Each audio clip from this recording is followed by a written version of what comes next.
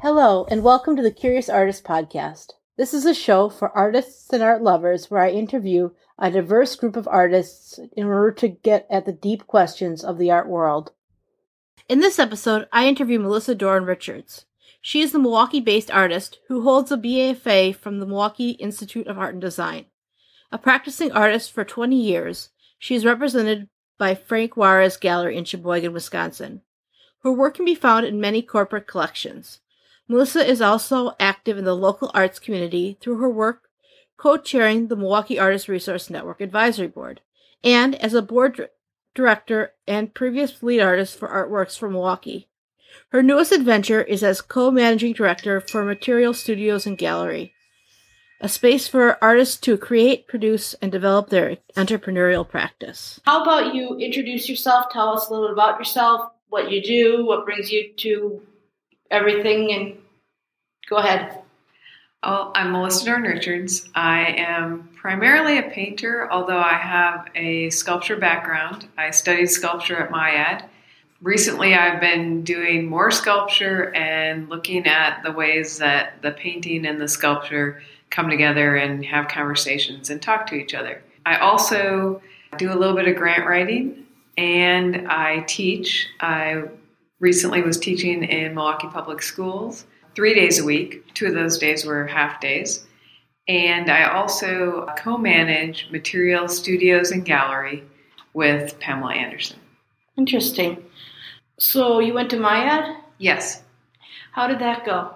I think that for me, MIAD was a perfect school. I actually didn't go to college right out of high school. I worked for a little bit, and then I went to UWWC, and I spent a semester at UW Oshkosh.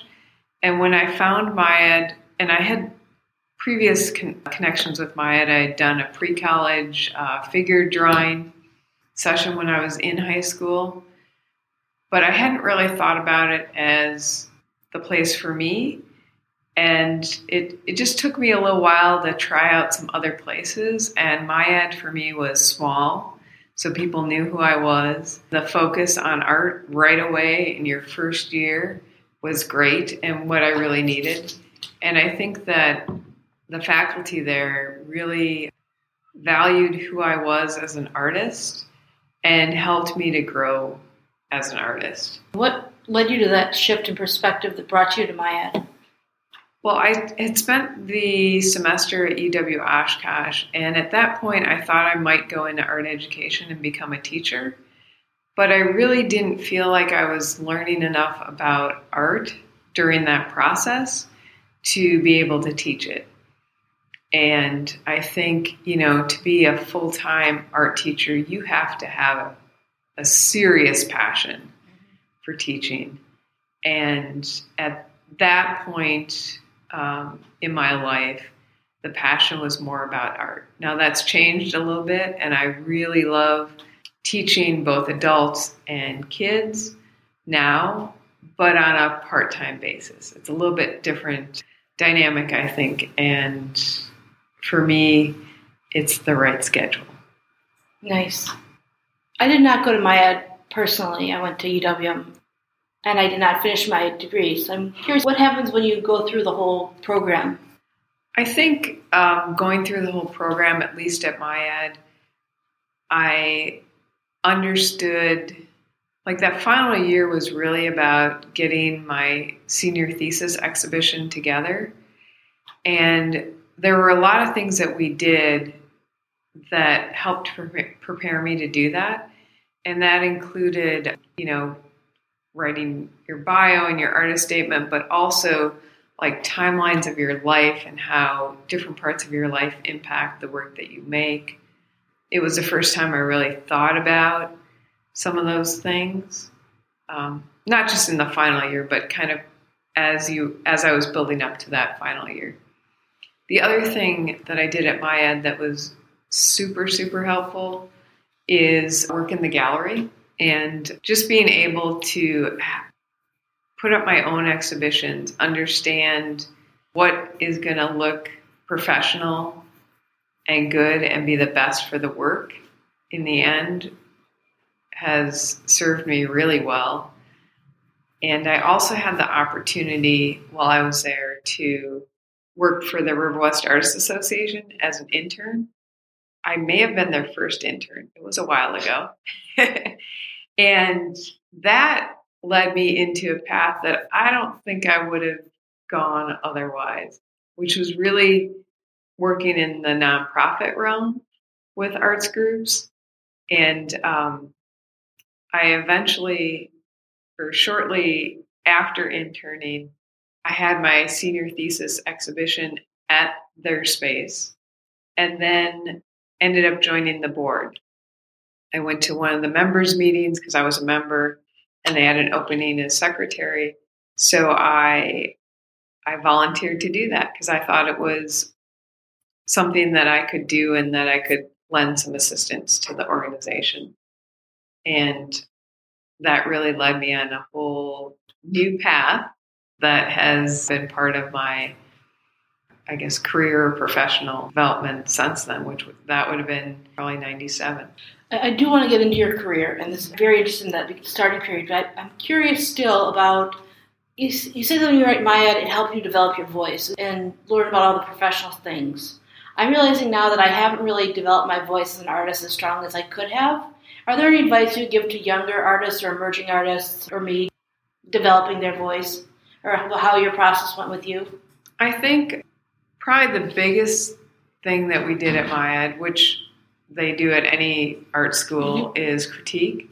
And I think even when you're not in school, the opportunity to have studio visits with other people, to set up critique-like situations helps you think about what you're doing, because we all know what we're doing inside. I mean, we know there are reasons for making the work that we do, but articulating those reasons and in some cases having to defend the work or really think about the quality of the work and the quality of the craft that goes into it, I think critiques kind of set up that perfect situation where you're really thinking about your work and the work of others.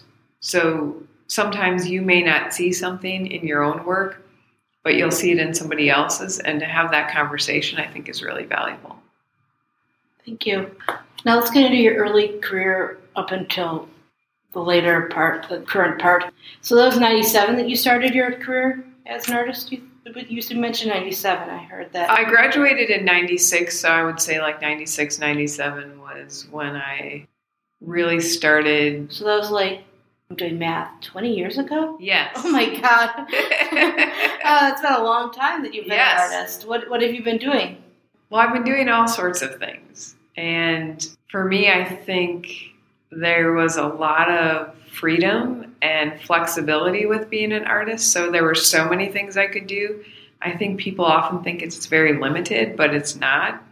As I mentioned, I got into the nonprofit arts world, working with the River West Artists Association and the Milwaukee Artist Resource Network, as well as working at the John Michael Kohler Art Center.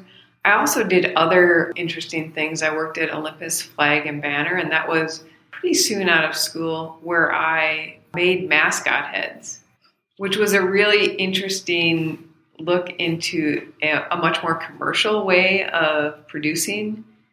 And that was really eye-opening too. And I liked parts of it and I didn't like other parts of it. But I also at one point worked in a dental lab where I was making models of teeth and learning about how to construct crowns and bridges. So there just was so much opportunity. I mean, for quite a while, I didn't stay at a job longer than like a year and a half or 2 years because there was so much flexibility. So if I got to a point where I was bored or kind of tired of that particular job, there was always something else that I could do. And throughout the 20 years, I have continued to produce art and to exhibit. And recently, well, not so recently, now over a year ago, decided to stop working full-time and really focus on marketing myself and my work and spending more time making work.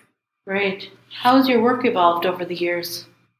Well, like I mentioned, I was a sculpture major. So when I got out of school, I was still making sculpture, mostly out of more natural materials. So wood, clay, and often keeping that natural color to it.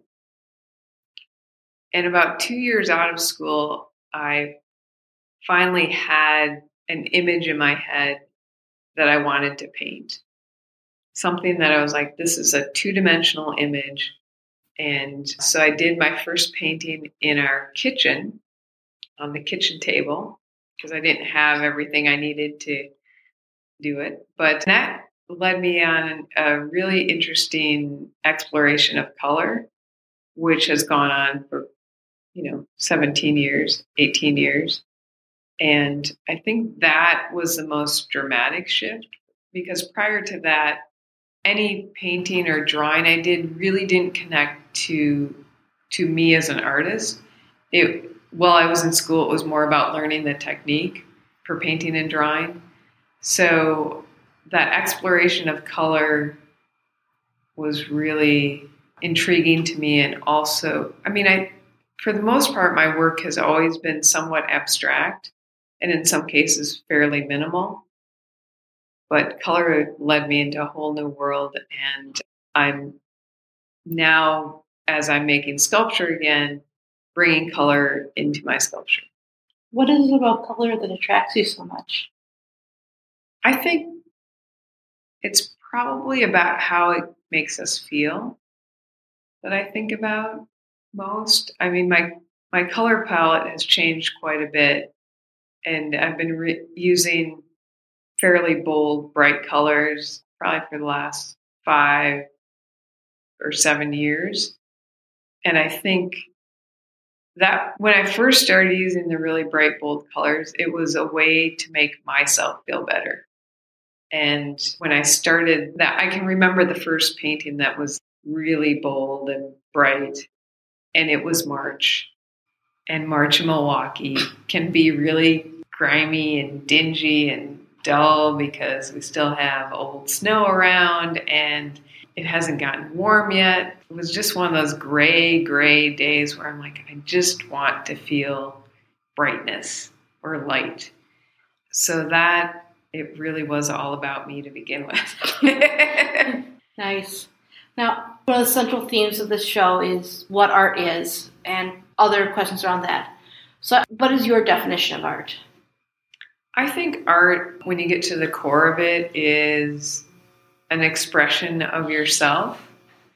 And it relates to, hopefully that expression of yourself relates to the larger society. But I think art is so individual that it really is at its very core about you and your values and your kind of inner self. Let's explore that a little bit more. So it's an expression, but it's also of yourself. What exactly do you mean by that? I mean that, I guess for art for me is something that I can't see myself ever stopping. Whether, I have a nice studio like I do now, or if my studio is a corner of a room at home, it's just that need to continue to make and then to get out your thoughts and express. I'm going to go back to saying the same thing that you just asked me the question about. But really, I think expressing yourself means a lot of different things. And for some people, it's expressing emotion. For me, the expression comes more in the making. And my work is all thought out ahead of time. I know what the end painting or the end sculpture is going to look like. I do a drawing ahead of time. So when I get into the actual physical painting of it or the physical making of the sculpture, it's kind of meditative in a way, or it gets down to the actually applying the paint and having time to think or not think, to really just enjoy making the mark. That's a good definition. Now, I have another follow-up question. I have tons of questions. That's why it's called the Curious Artist. What do you think an artist is then? Well, I think it's interesting because that's an interesting question at an interesting time. Because it seems like the idea of artist is always evolving.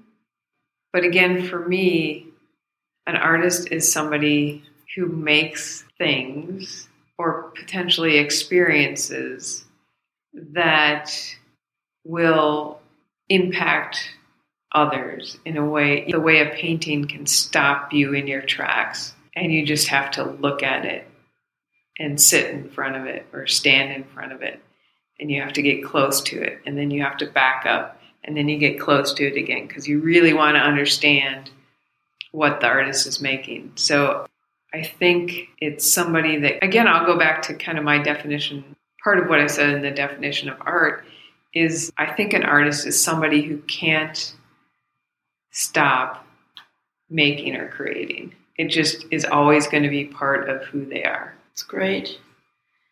Now, the relationship between art and artist and society at large, I think, is an interesting question as well. For your definition of art is experience, sort of. It's self-expression and in the moment doing something. And the artist is someone that touches someone else. Now, where does that relationship with the audience fit into art? Because it seems like by your definition of art, there isn't much of the other in it. I feel like there's a certain paradox there that I am enjoying this paradox. I think for me, society or other people come into it mostly when I'm exhibiting the work. And because I work abstractly and somewhat minimally, and most of my work is based off of a very defined subject, the conversation that comes out of exhibiting the work is really intriguing to me because the conversation I try to have with somebody is I want to know what they're experiencing and what they think the painting is about or is. And it's very often that answer is completely different than what my influence was. So currently I'm doing a series based off of industrial mop heads.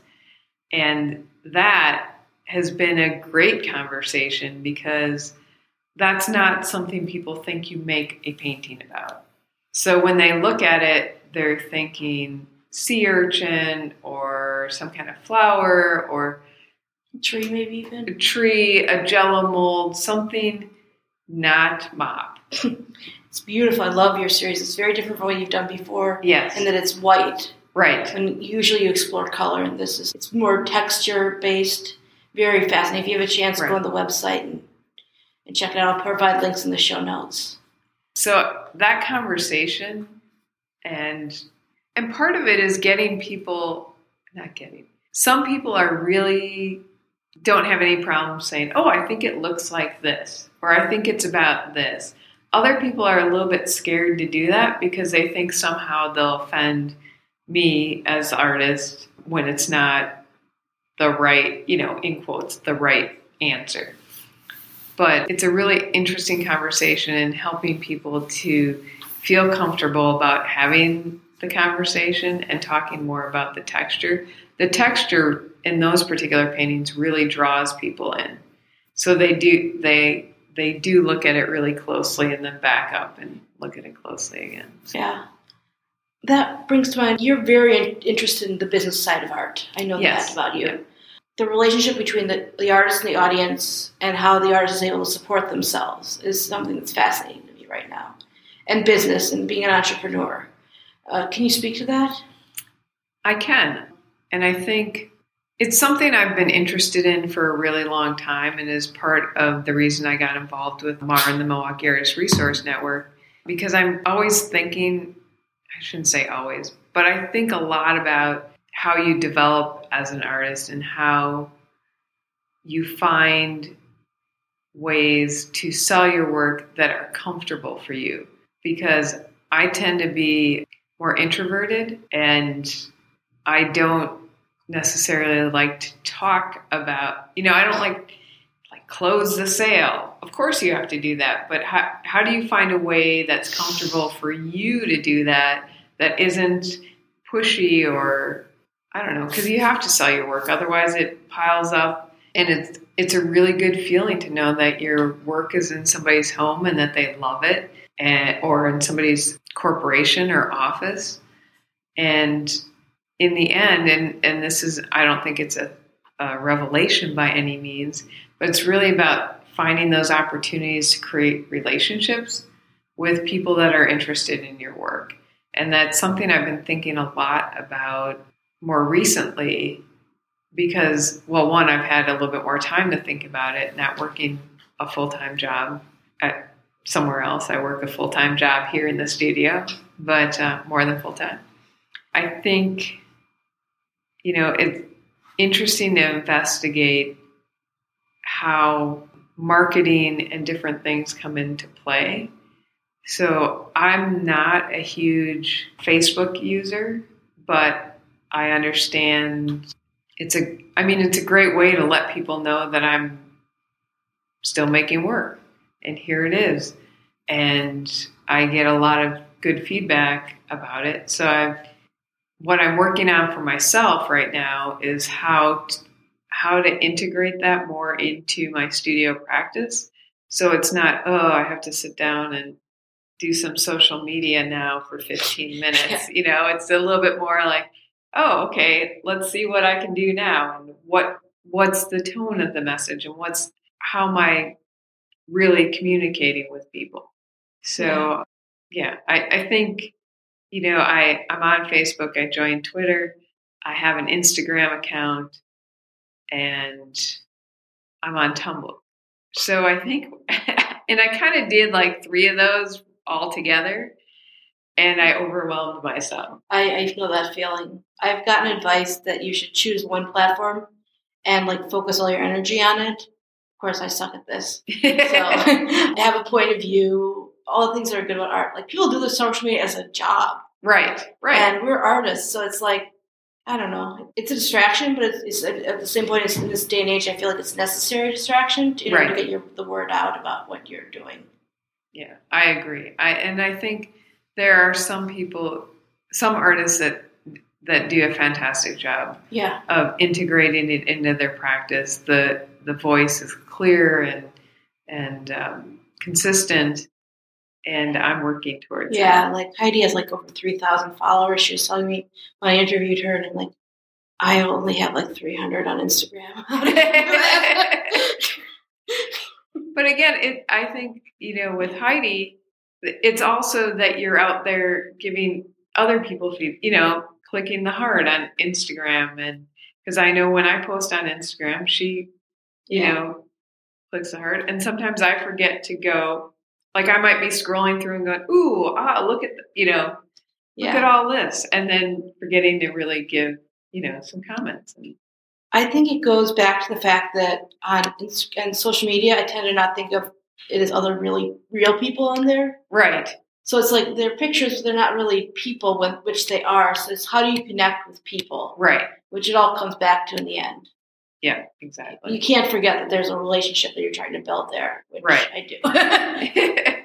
Well, it's a bit removed, right? So again, that feeds into the whole relationship too, and giving and getting and making sure you're an active part of that. Yeah. Yeah, it's complicated. There are no easy answers to these questions. I know that. So that's why I love asking them, because I love hearing different people's perspectives on the questions so I can formulate my own answers. Right. Yeah. I figure while I'm doing that, I might as well record it and share it with the world. Right. So many questions, please. I can take this from there. Oh, grants. You are very into doing grants as well, and I'm very fascinated by grants and other ways that artists are able to make a living other than just through direct sales. Well, I know it's nonprofits is that your history is with, but I just want to hear your history with it and what you... Go ahead. Okay. Well, I started grant writing when I was with the River West Artists Association. I had the opportunity to coordinate their art walk for a number of years, which is held every October. And that was my first experience at grant writing. I wrote Milwaukee Arts Board and a Wisconsin Arts Board grant for those.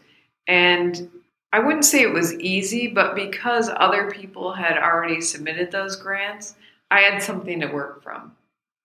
So that makes it a little bit easier because you can see the way people answer specific questions, because sometimes you can think a question is asking the same thing as the question above it, but it's really not, and it's an opportunity to pull something out of either your work or the event or whatever you're writing for, and to highlight it. I also had, throughout the 20 years since I've left MyEd, a lot of people who have helped me with that, either proofreading, just, positive support, saying, tips on what to do, tips on foundations to go to.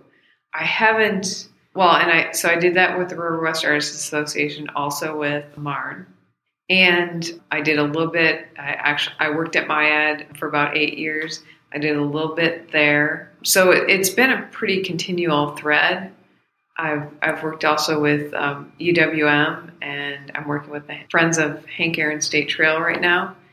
And I think, if there was one tip I could give anybody that's interested in writing grants, and I think it doesn't matter if it's about your own work or the work of others, is that to be really clear and concise is, I think, one of the most important things.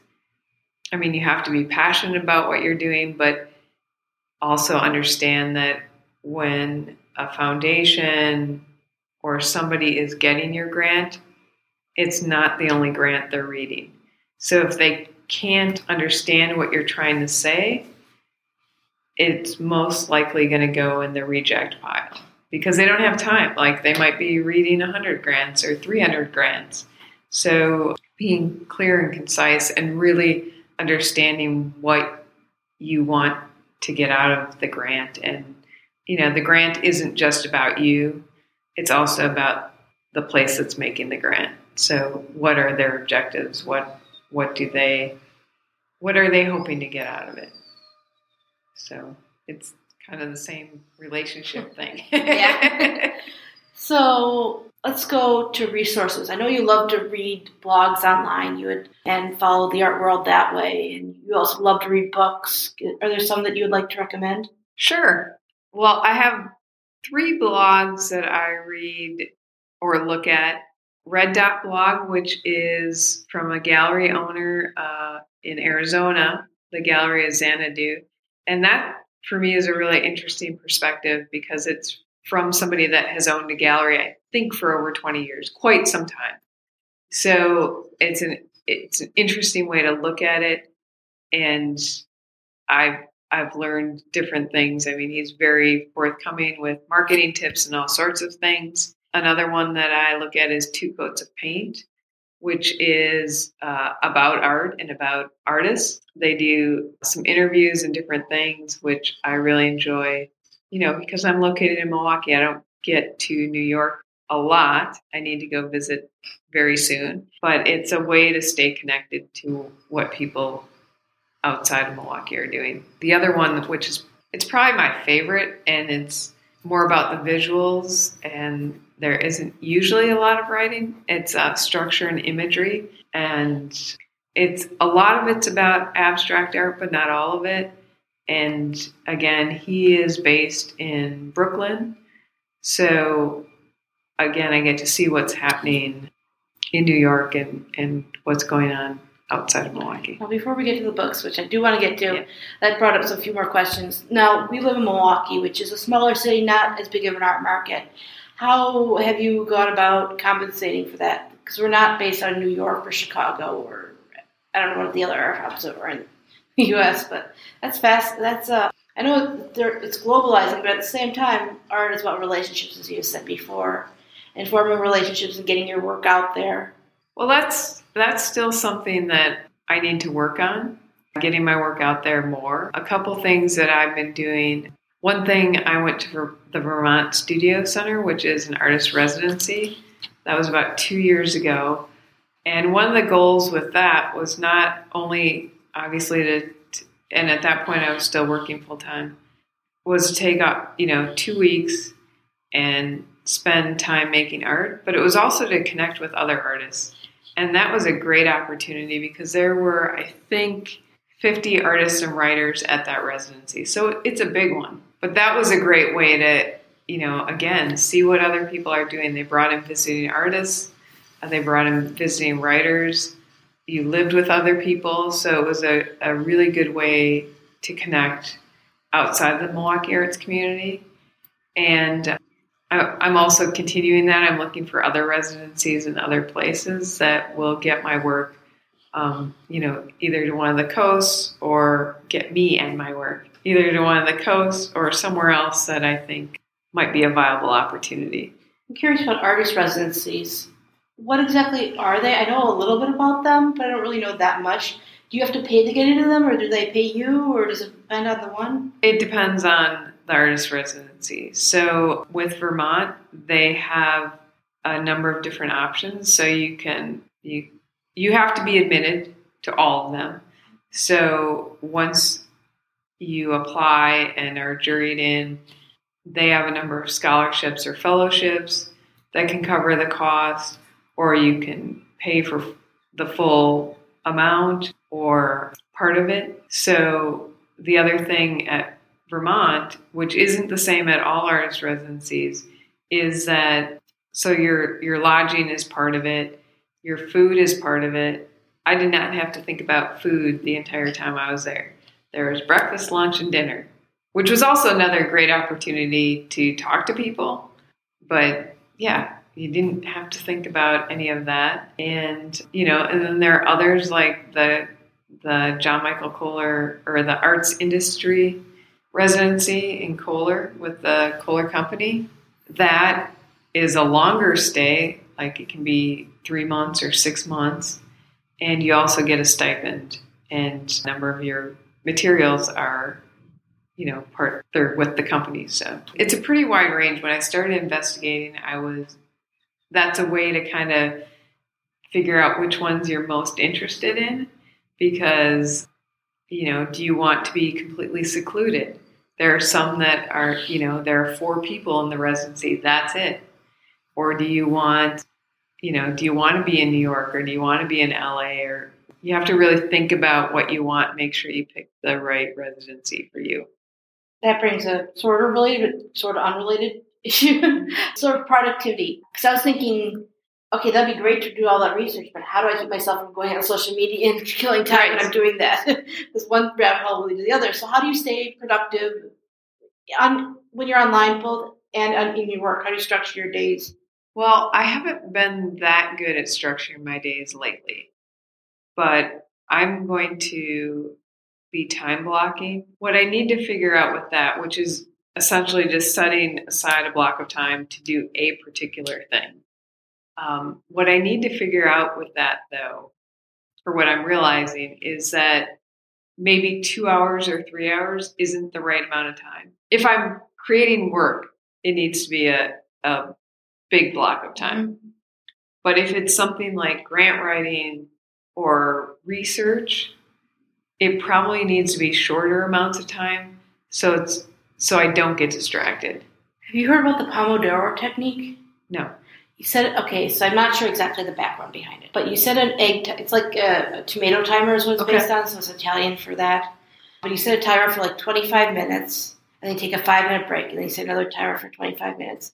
And you do 4 of those, and you can take a longer break. It's really helpful. I've used it in the past to get myself to concentrate on doing tasks. I've forgotten. Sometimes I do it, sometimes I don't do it. Right. I need to set structures as well. Yeah. And I think it's really important because there's so many things that can distract you. I mean, I work in a studio where there are lots of other people, usually, and in the third ward where there are lots of other things to do besides work in my studio. So, and it's one reason I do have a studio is because when I'm at home trying to work, not a lot of work gets done. So, and that's me personally. Other people are great at working at home. I now know enough about myself that that's not the right space. Let's transition to talking about your studio. You co-own this beautiful space with oh my god, I almost said your name. With Pamela Anderson, who's the artist in residence at the Pfister Hotel currently. Yes. How is that going? It's going really well. We're coming up on our 1-year anniversary. Yeah, I just realized that a couple days ago. And I'm like, oh, we started July 1st. So that's when the name changed to Material Studios and Gallery. And it's been really interesting. Because we have artist studios here. We have nonprofits here. And it's 6,900 square feet of space. And it was a little daunting because Pamela and I, neither one of us had done exactly this kind of venture before. We both have a little bit of corporate background and running our own business background, but this was new. And it's evolving. There are a lot of things we'd like to do, but it's really, again, about figuring out that balance of time and energy and what we're able to accomplish well and not do things just for the sake of doing them. But, we've met a lot of really great artists. We have and have had amazing people in the space. And I think we're both just really interested in continuing that and seeing how it evolves. We've almost got year 1 under our belt. Great. Now, let's go back to those books. Yeah. I love artist books, and you do too. So go ahead. Well, the kind of the professional development type books I look at are 2 that I've found particularly helpful regarding art and how an artist could or should work. One is The Artist Guide by Jackie Battenfield, who also, so she wrote the book. She has been making her living doing her art for a long time in New York City. And she also runs professional development, or as part of professional development that Creative Capital does. Oh, really? Which is another really interesting resource that you can just Google, and they have podcasts and different things that you can be part of, even, from Milwaukee. And I think it's 3 years ago now, they came to Milwaukee, and Marn had them do a professional development weekend, which I was lucky enough to be a part of. The other book you were mentioning. And then the other book is Artwork. It's art/work. It's Heather Darcy Bondaher and Jonathan Melver. And both of these books I use, I've read parts of them, but I also use them as resources because I think even when you're refreshing your artist statement and you know how to write an artist statement, sometimes it's good just to get another viewpoint on it and try to think about it in different terms. And then there's a book that I read about marketing, The Tipping Point. Malcolm Gladwell. Yeah. Which I thought was really good and helped me think about marketing differently and a little bit more in depth. You might like the book Lynch. I mentioned this in the other podcast. I just read this book, so that's why it's on the top of my mind. But it's by Seth Godin. It's called Lynchpin. Okay. It's all about art and being an artist from a business perspective. Right. Like what you can bring to your organization, but still it speaks a lot to the artist in the art world. Yeah. If you like those kind of business books, you would enjoy that book. I got it from the library. I enjoyed it so much I bought it and marked it all up. Because it's every page is highlighted. Right. Well, I've read other books by him, so he's good. Any inspiration art books? Usually, I would say what I read for inspiration is artist biographies. So I'm always really curious about how other artists live and what they do. And I would say probably the most influential, which is actually one I read, the first time I read it was when I was still in school at MyEd, which is, and there's more than one, Anne Truitt's Daybook, which is essentially her journaling and talking about her life, more like a diary type thing. So that was really interesting to me. And then I pretty much whenever I see a biography type book, and I am really drawn to those that are written by the artists themselves because I always think about, from somebody else's perspective. Okay, well, we're sort of winding down, it feels like. Okay. Before I ask you my final questions, is there something that you want to touch upon that we haven't talked about today? There was one other book I was going to mention. I'm actually in the process of reading this one right now, but I think it's going to be really helpful as I put a little bit more structure into my life, which is The Power of Habit. Charles Duhigg. Yeah. Oh my God, I love that book. Read Smarter, Faster, Better, his newest book. Okay. Oh my God, I love that book. Yeah. I love The Power of Habit. Don't get me wrong. That's a great book. But his newest book, I've gotten so much out of that. Like introducing disfluency into your life in order to learn better.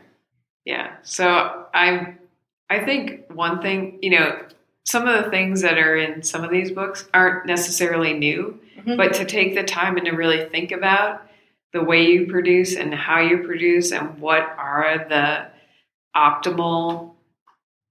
is the optimal environment for you or the optimal day, what does that look like? And to think about those things a little bit more in depth. I just realized I interrupted you. Maybe you should speak more about the book. I think it's interesting to reflect on the habits that we have, particularly maybe as we get older, and we have habits that we don't even know we have, and how those are either enhancing our lives or not enhancing our lives or making things more difficult. So that's been enlightening for me to think about. But the book itself is filled with stories, which is also, it's not dry research or anything. It's really to think about, how others have done things and the impact that changing organizational habits or personal habits can have on a life is. That's great. That brings to mind a couple more questions. Okay. I lied, we're not almost done. What's your why? You mentioned that it's important to reflect upon the why. So what is one of the whys that you have? Why I do what I do? Because I can't imagine not doing it, which seems like an easy response, but I've actually spent time thinking about this. As I've gone through different jobs and I've been creating my life and career, I really, really can't imagine not making art. That's great.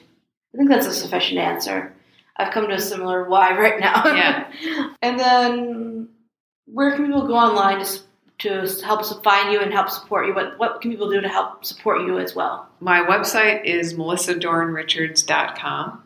And it needs a little updating right at the moment, but you can get a sense of what I do, my work, and I also have a profile on Marn's website, which is artsinmilwaukee.org, and at Material Studios and Gallery. We are open Tuesday through Saturday, 11 to 5, open to the public. We encourage people to come in and just walk through the studios and see what everybody's up to. It's often a good opportunity to talk to an artist and find out more about their work. A little different from a gallery night where there's a lot of people, which we're open for that as well, of course, but that's a little bit more social and we get quite a number through the doors here. So sometimes it's harder to have those more in-depth conversations. Now I have one last question that I'm going to close out my interviews with. The name of the show is The Curious Artist. What's sparking your artistic curiosity right now? I think there are two things. One is texture. I'm just really focused on texture and evolving that in my work. The other thing, which this has been one of my things for a long time, is sculpture and painting and how the conversations between the two and how they evolve along side or in each other. So not only in my own work, I mean, that's obviously been driving my work for quite a while, but how other artists engage with that. Well, thank you. It's been a really great interview. Thank you. Thank you for listening to this episode. If you would like to support the Curious Artist Show, please share it with a friend or someone you think would enjoy it. Thanks again. Have a nice day.